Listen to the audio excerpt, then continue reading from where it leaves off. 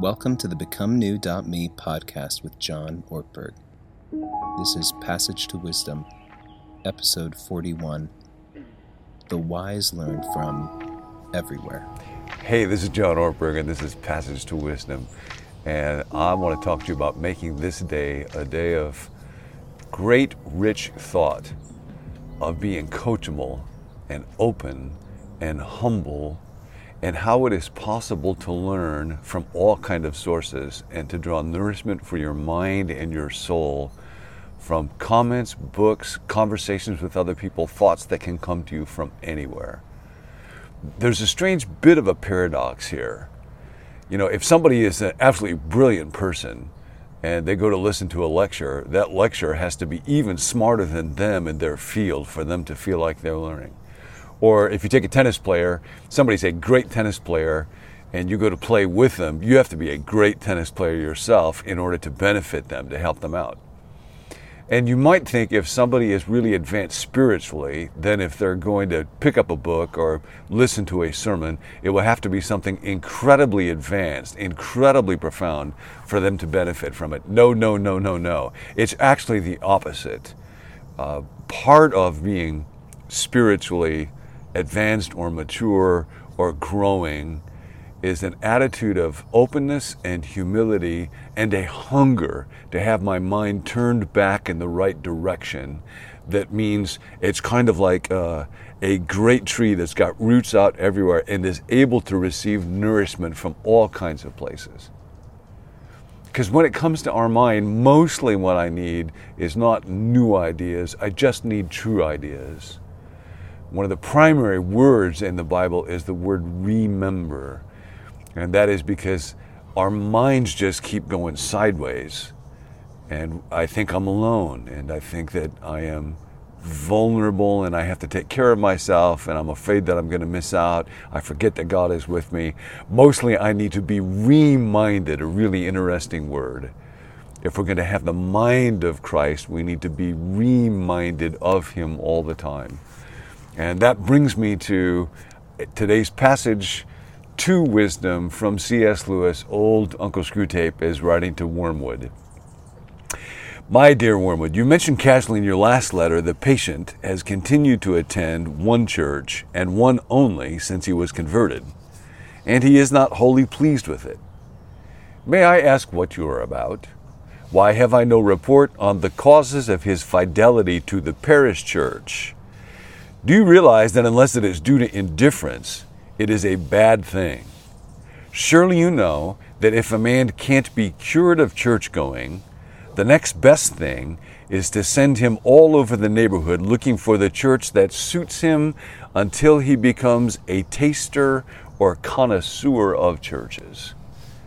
And if that syndrome, becoming a connoisseur of churches, was a temptation in Lewis's day, it is an epidemic in our day, except for the growing number of people who have just given up on being a part of the church altogether.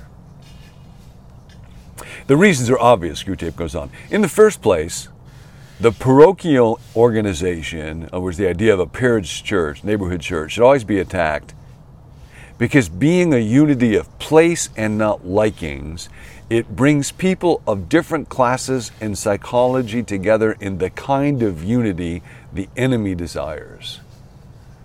Now, part of the church, when it is at its best, one of the dynamics that it always displays is it brings people together who otherwise would never be brought together.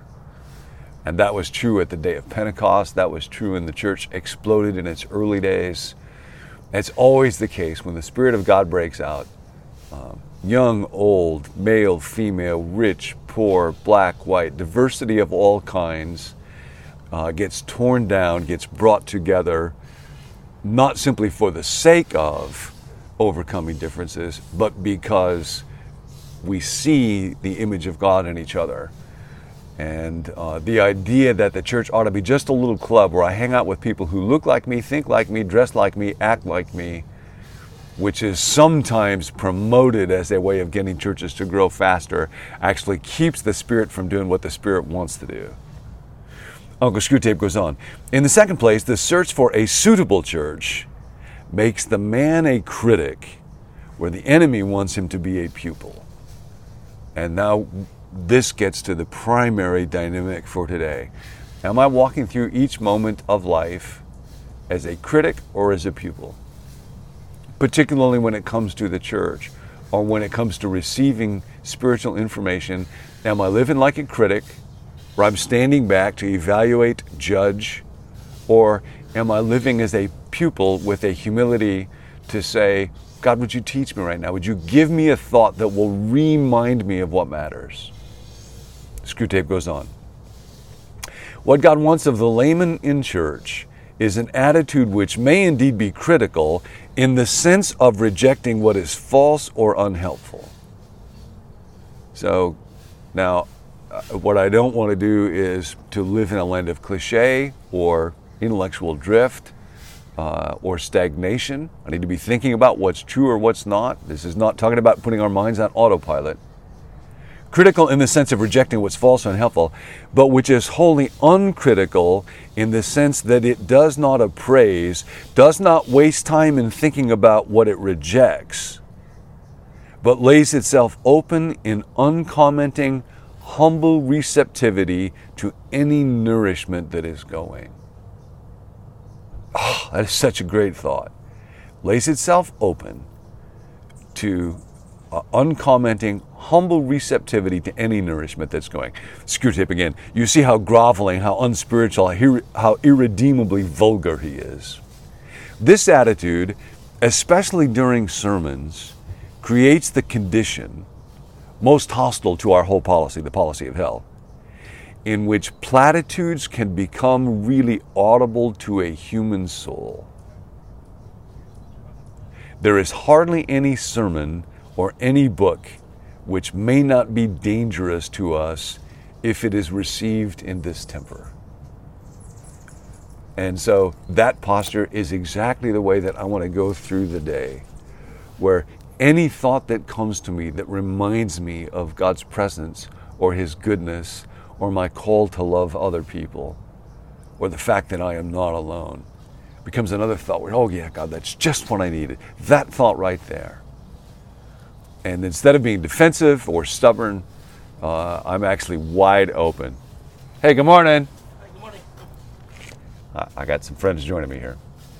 So let's take a moment now and ask God to give us that kind of mind. Would you do that together with me?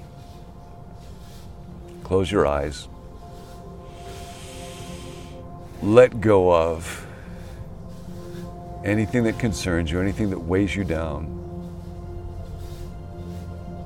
Any anxieties, any defensiveness, any stubbornness. And now be fed by these thoughts. You are not alone. You are loved by God. He made you.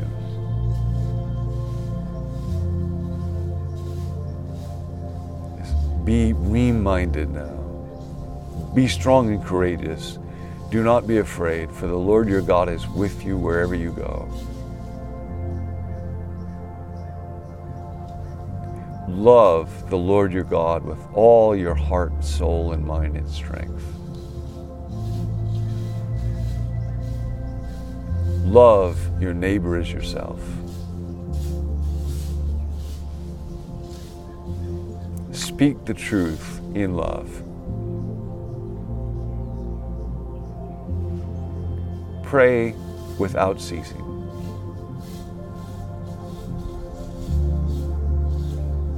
Whatever you do, in word or deed, do everything in the name of the Lord Jesus.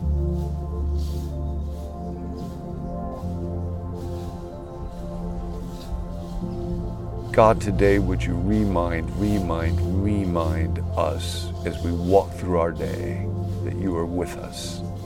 Help us not to miss it. Help every thought keep coming back to you. I pray this in Jesus' name. Amen. See you next time. Have an attitude of platitude. I've been thinking about saying that the whole time, so there it is. Have an attitude of platitude where I'm able to learn, not thinking in cliches, but take nourishment from any thought that comes that turns me towards God. Thanks for joining us. Receive alerts for new episodes by texting the word BECOME to the number 56525, or invite a friend by sharing the link becomenew.me.